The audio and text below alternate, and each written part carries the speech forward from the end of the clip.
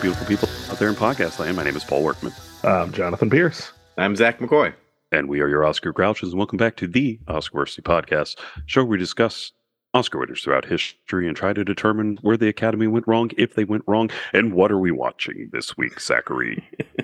Let's hop on down to Hoboken, where you can get organized crime and broken dreams on the waterfront. Oh, yeah. Sorry, I like my scratchy voice because it gets a lot deeper, baby. Yeah, I like it when I'm sick because I get to do that. It's getting a little tingly here. Yeah, I'll discuss later why my voice is so scratchy for anybody listening. Mm-hmm. But until then, let's do an Oscar breakdown. Break it down! I guess I shouldn't have moved into the Oscar breakdown until I asked, hey, is this everybody's first time watching On the Waterfront? No. No, here is well deserved. Does everybody remember the first time they did watch On the Waterfront? I forget now. I'm trying to see if I can find a date. I can't remember what I said on some other occurrence. You know, I can't remember what I said either, and I feel like it was the AFI, but I feel like I saw it before that. Yeah, I know I got it on DVD when I was in high school. Yeah. So it's one of those two options. I did it during the AFI watch or sometime before that. So if you remember what I said, hey, hit us up on the social media. Yeah. Jonathan's still looking for that date. I'm still. This is why I should put the damn movie title in there. I'll keep looking. But yeah. Okay. You just shout it out whenever you get to it. Well, I will just be randomly going, hey, what's this day? So, best story and screenplay goes to On the Waterfront, giving Bud Schulberg an Academy Award. It beats out The Barefoot Contessa, written by Joseph L. Mankiewicz. This is either pronounced Genevieve or Genevieve. I say that because I knew a girl in high school who, when I saw her later in life, had changed her name to Genevieve. Oh. I may have told this story on here already. I don't recall this one. Makes me laugh. That was written by William Rose. The Glenn Miller story, which is written by Valentine Davies and Oscar Brodney. And Knock on Wood, written by Norman Panama and Melvin Frank. Okay. Panama. I wasn't going to do it, but I'm glad you did. I could see it in your eyes, so I had to do it for you. I could see it in your smile. On the Waterfront wins Best Motion Picture, giving Sam Spiegel for Columbia Pictures an Academy Award. Oh, yeah. Wins Best Director, giving Elia Kazan an Academy Award. It wins Best Actor, giving Marlon Brando an Academy Award. It is nominated for 3 Best Supporting Actor Academy Awards, including Lee J. Cobb, the great Carl Malden, and Rod Steiger. It wins Best Supporting Actor, giving Eva Marie Saint an Academy Award. Screenplay, of course. April 2021. April 20th, 2021? No, I just got April 2021. That's as best as I can get. Okay. Yeah. Gotcha. Where was I? It is nominated for Best Music Score of Dramatic or Comedy Picture, giving Leonard Bernstein an Academy Award nomination. Loses to The High and Mighty, giving Dmitry Tiomkin the Academy Award. Seven Brides for Seven Brothers wins Best Scoring of a Musical Picture. Throw that out there. It wins Best Art Direction Black and White, giving Richard Day an Academy Award for Art and Set Direction. It wins Best Cinematography Black and White, giving Boris Kaufman an Academy Award. Boris Kaufman. Where's Bradley Cooper's movie about Boris Kaufman? It wins Best Film Editing, giving Gene Milford an Academy Award. And that's the Oscar breakdown. That's a robust breakdown. Yeah. Oh, it's so good. There's a busy breakdown, and I like it. All right. Well, let's talk about this movie. I think I remember not being the biggest fan of this on the first watch. Okay. I liked it on this watch. I liked it a lot on this watch. So, I don't know. Maybe I was just being a dick that day or something. I can see that. Yeah. Well, I I listened to a little bit of the other episode, not the whole thing, but you did like it last time too. Did I? Yeah. You're like, I like this. It's kind of mob shit. Yeah, and that was kind of the thing. I was watching, I was like, did I not like this the first time? Because I love this mob shit. Yeah.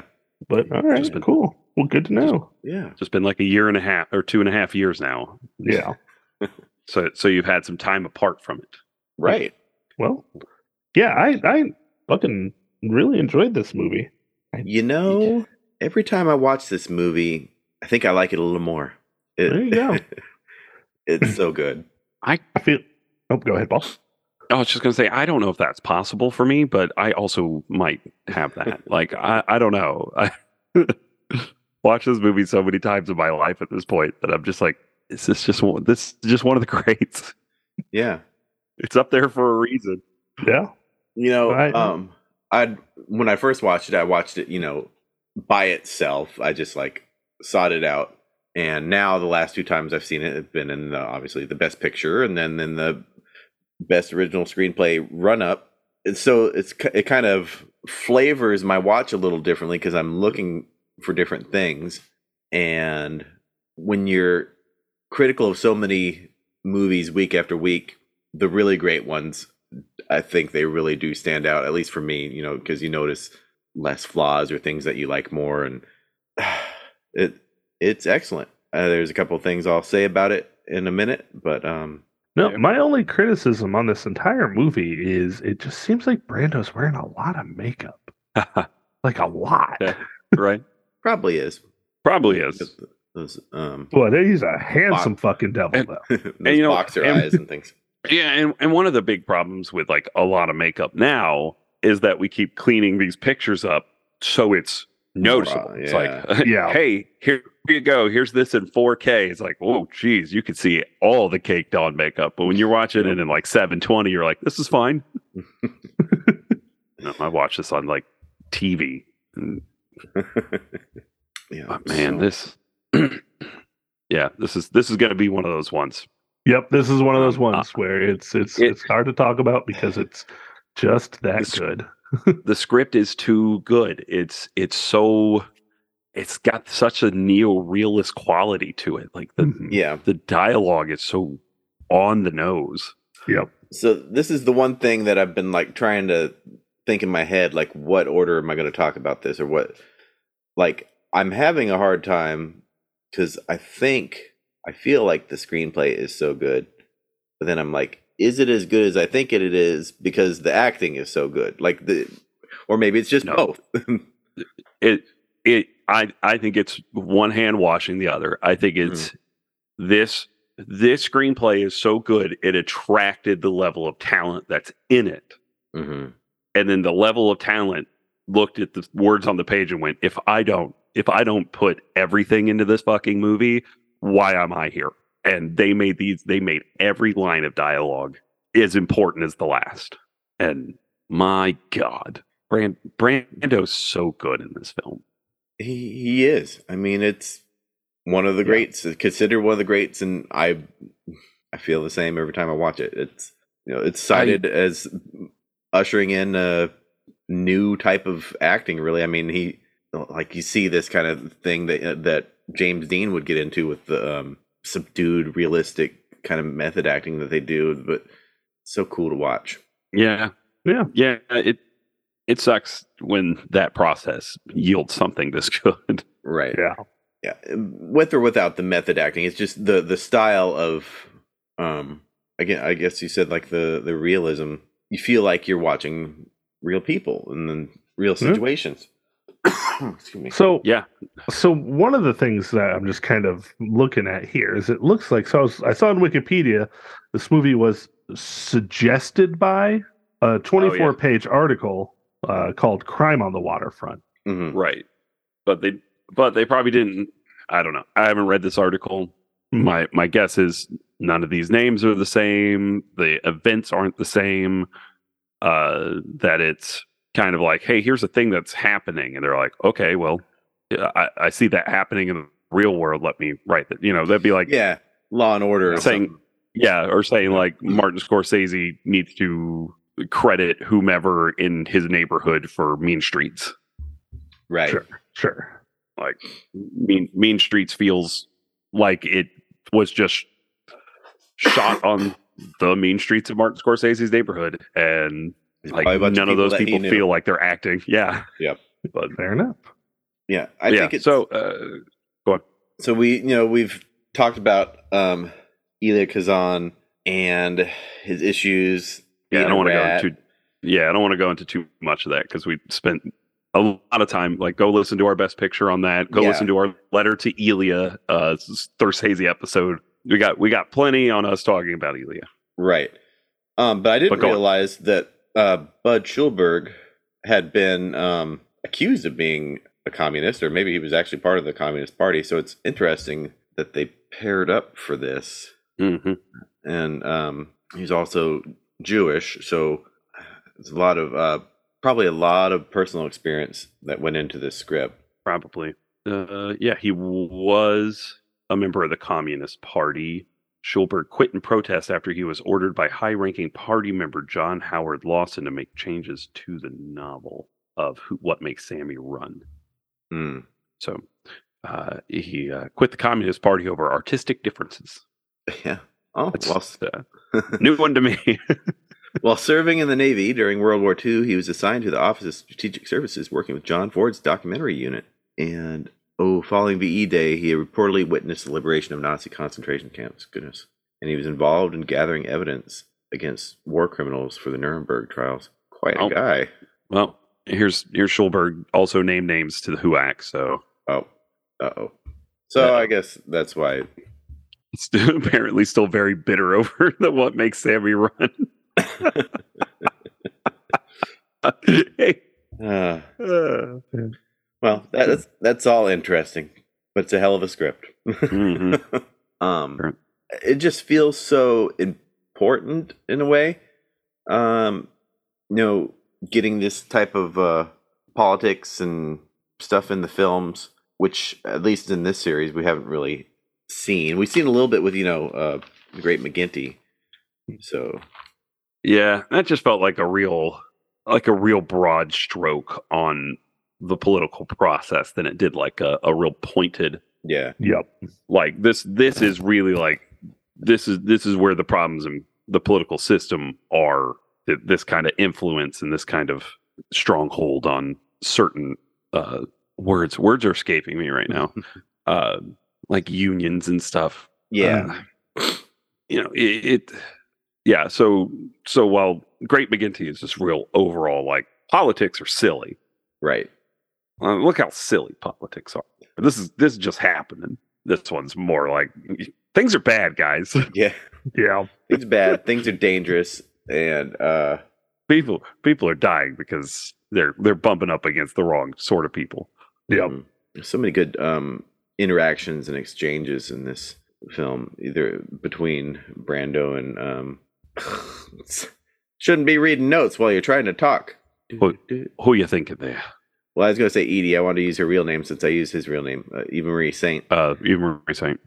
Yeah, they got good chemistry, good exchanges, and just the way they like dial into each other, and they both seem so broken because they are. And the scenes with him and his brother. Oh, him and Rod Steiger together.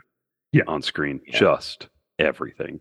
So many things in their life if they just made one decision different. Yeah, I think the chemistry between him and Carl Malden, that shit is just. Oh yeah, and then they carry that shit over to Streetcar Named Desire. They're so good together. Yeah, just those two should have been a film team. I mean, I always get excited to see Carl Malden in anything. So sure, he gets a lot of some of the monologues, I guess, but they're good and they're deep and meaningful, and he does them such and the way they're seen, especially the one at the bottom of the ship after the one guy is crushed. Mm-hmm. Yeah. Oh God. Yeah. All right. Well, again, as Paul brought up, this is one of those hard to talk about movies because we've talked about it, we have gushed over it, and there's only but so much that one can gush over such a just iconic film. Like, I mean, right. this is, and it's one of those things I could, if we had the time and we had, the funds to like produce this podcast and we could go through this fucking movie line by line, I'd do it. Oh yeah. Oh God, I'd do it in a heartbeat. Every single line I would just take apart, and oh God, it's movie. so much. It is a good movie. All right. Well, any additional notes on this film, gentlemen? I think we had a really good episode on the Best Picture, and we had a guest there too. And he was really good. So yeah. I definitely recommend going back and listening to that too, and checking out the movie because it will not disappoint. Yeah, absolutely. All right. Yeah, I just love this movie, and I love it forever. And I own it on Criterion, and I may rewatch it here again. Yeah, I need to see Criterion. So good. Yeah, it's a good Criterion. It is meaty. All right. Well, Paul, I'm assuming that this film is in the registry. All right. Would you like to try to give me a year? It's got to be 89, doesn't it? Like 89. Like, I just feel like it should be 89, but Paul just kind of gave this, it should face.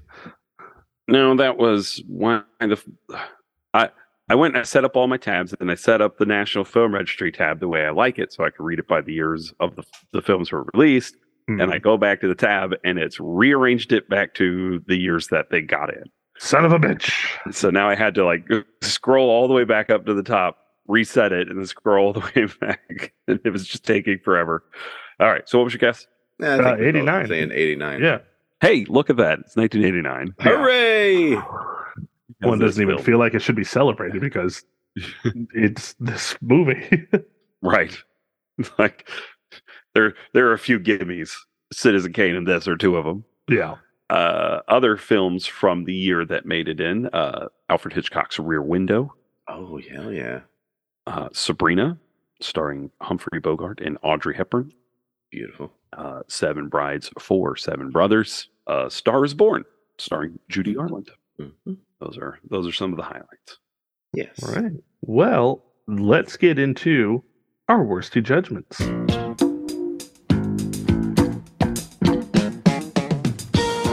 I'm almost a little upset that you said it correctly. Yeah, I've done it 3 times in a row, and I've made sure. All right. Well, Zach. Hello. Does this movie deserve Best Original Screenplay? Yeah, I've seen one other in the category, which is the Glenn Miller story. And it's a wonderful movie. Sad, obviously. Yeah. But excellent. I picked that up at Second and Charles when we were covering Best Picture. Watched it then, and I think it's a great screenplay, but just not quite this one. So yes, absolutely, On the Waterfront deserved Best Original Screenplay. I have not seen anything again, but I don't think it would matter because it's On the Waterfront. Yeah, it deserved it. Paul. I have also seen Glenn Miller story. It's a great film, as Zach said, very sad. And I've always liked that big band era, which is why I was so attracted to the cherry poppin' daddies in high school. Not proud. And I danced to "In the Mood" at the wedding. Oh, what a good song! What a good standard.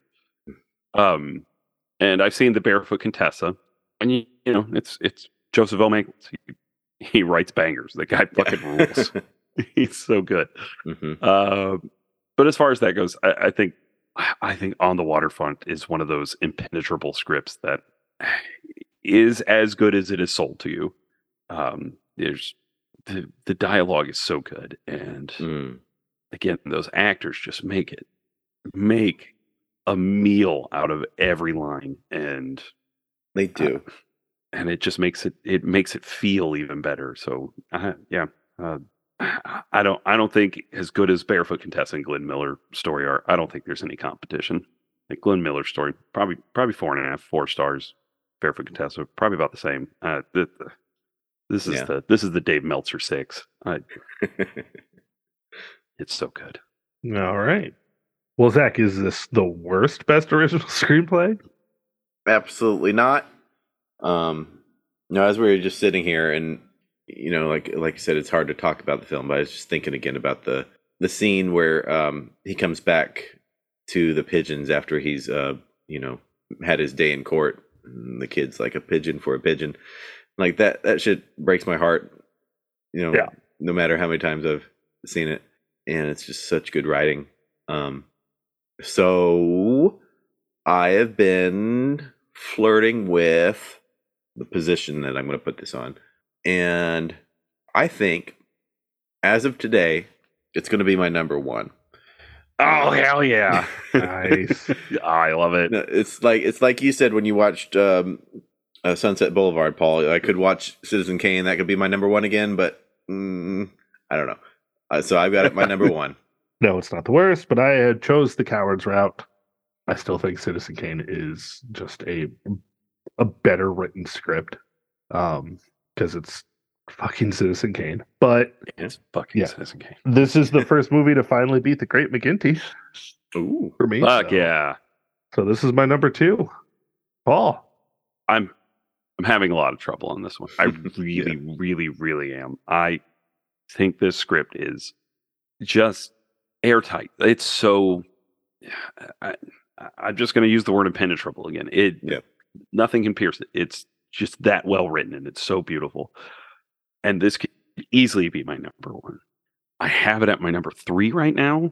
Still got Sunset Boulevard on the top. I still got Citizen Kane on the top. And I honestly feel like these 3 movies, I could interchange them day after day. Like, I could wake up tomorrow and just be like, shit, I ranked it way too low. It should be number 1. And then I'll wake up the next morning and be like, no.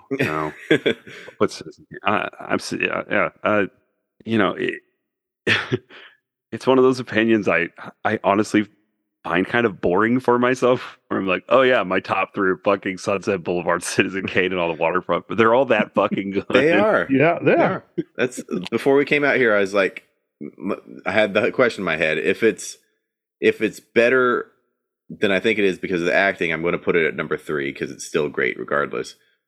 But talking about it helped me solidify my number 1. Yeah, it feels amazing. Yeah, it feels so just like run of the mill fucking film studies top 3 right now, but we're gonna get wackier as we go, though. I'm sure we will. I mean, I still have Lavender Hill Bomb at number 5, so what are we gonna do? This film fucking rules. I love this movie so much. All right. Well, I guess sorry for the short episode here, but again, this movie's great. If you haven't watched it, go fucking watch this movie. Right. Go fucking watch this movie. Right. So, on that note, my name is Jonathan Pierce. You can find me on the Twitter, Twitch, TikToks, and on the letterbox at alternate_Rockham. All I'm watching is Sopranos. I'm almost done. Nice. But then I'm just going to watch Rebels because, goddamn, Ahsoka's such a good show. Oh, yeah. Watch that. I saw a guy with a t-shirt this weekend that said, New Jersey, choose your boss. And it was Tony Soprano and Bruce Springsteen. Oh, wow. Nice. Speaking of this weekend, why was your voice scratchy, Paul? Is that why your voice is scratchy? Hold on, no, aren't we doing the? Well, we'll let Zach tell us where we can find him first. Oh, okay. Yeah. Well, you can find me on Critiker, Zach Master, XAKKMASTER, TikTok, House Havoc, Letterboxd by searching my name. Yeah, Mr. Workman. You follow me at Shark Dressman on TikTok, where Joseph Tappy and I are covering all sorts of shark-related content. You could follow me at Father of the Fear on Letterboxd, maybe Instagram. I don't know. Letterboxd, I'm keeping a running tally of all the films I watched, and this week I went and watched 30 some odd fucking ska bands out at Fort Monroe, Virginia for the Supernova Ska Fest. 3 days of nothing but ska in its various and beautiful forms, representing the wide history of its many iterations. And my voice was shot on. If we would have recorded this on Saturday, I could not have even strung a sentence together. It was gone. It's way too low. Yeah. He would just have to pick it up. Yep, there you go. Oh my God, you guys. If you like ska music, which you should, because it is the perfect form of music, and it should be on everybody's top 20 lists of their favorite albums every year, everyone's. If it isn't on your top 20 list, you're listening to boring music. Gotcha. I do listen to boring music. For anybody, I just like making fun of Zach for not including ska bands because he hates ska. So much that I'm probably going to go to the festival next year if I can. Yeah, I'm planning on it. If they, I'll hate to listen. They don't do it every year. I don't know if they're like they did it. They didn't do it last year, but they did it in 2021. They didn't do it last year. They did it this year. Okay. So they haven't announced when they're doing it again yet. I kind of want it to be 2 years from now, so that I have time. Like there are things I want to do next year, and right. If it comes next year, I'm going to feel like forced at that point to do it. Because honestly, like I'm telling you, this is the best, chillest fucking festival, any concert that I've ever been to. Nice. We went for 3 days. You can bring chairs, you can bring your own coolers and snacks. You can bring all your own food if you want. So it could be a pretty thrifty thing. When we paid for tickets, they let us do it in a payment plan, so we didn't pay it all at once. We were paying like $50 a month for tickets until we paid them off.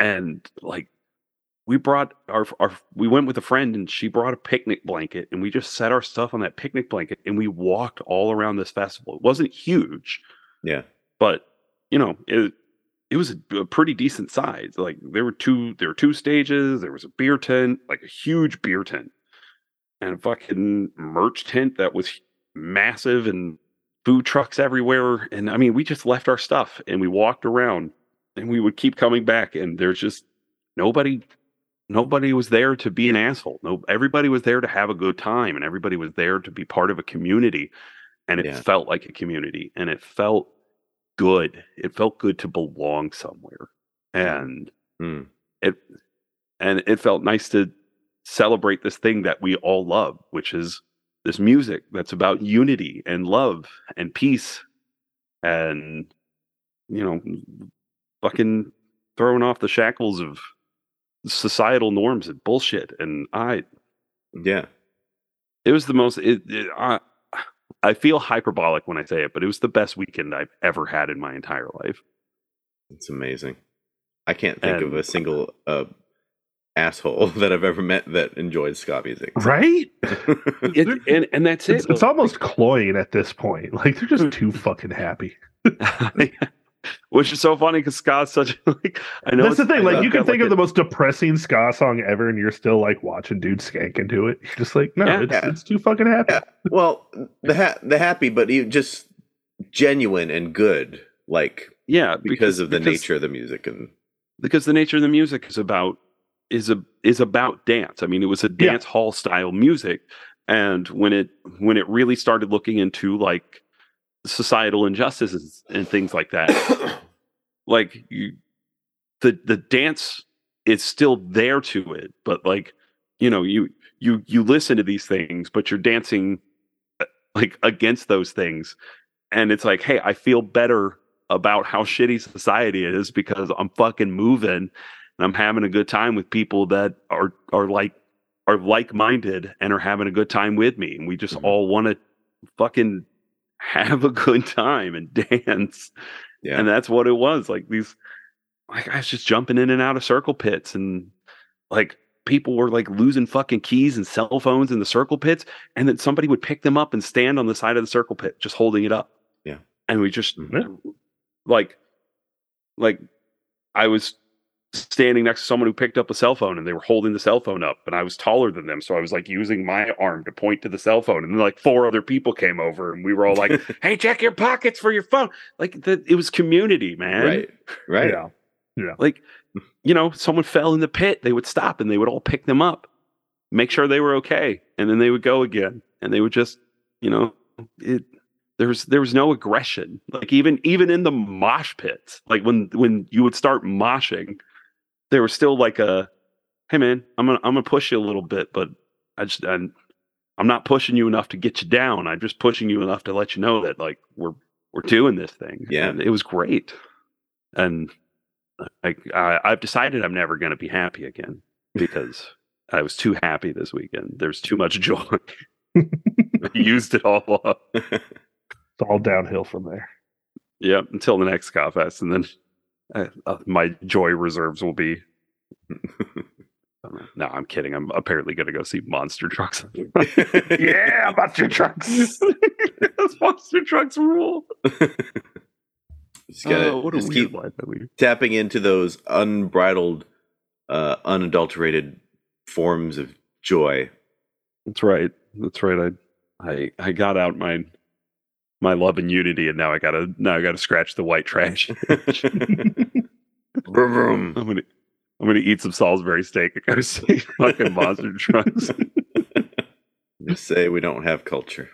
You know, it's the simple joys of this life, and one of those joys is watching big trucks jump over fucking ramps of dirt. I love the fact that every time Monster Jam comes to Des Moines, there's only one place, and it's an arena, and it gets shut down early every freaking time. Because of the exhaust, because it's a fucking arena, like a dome. Like, is this at the Coliseum or where?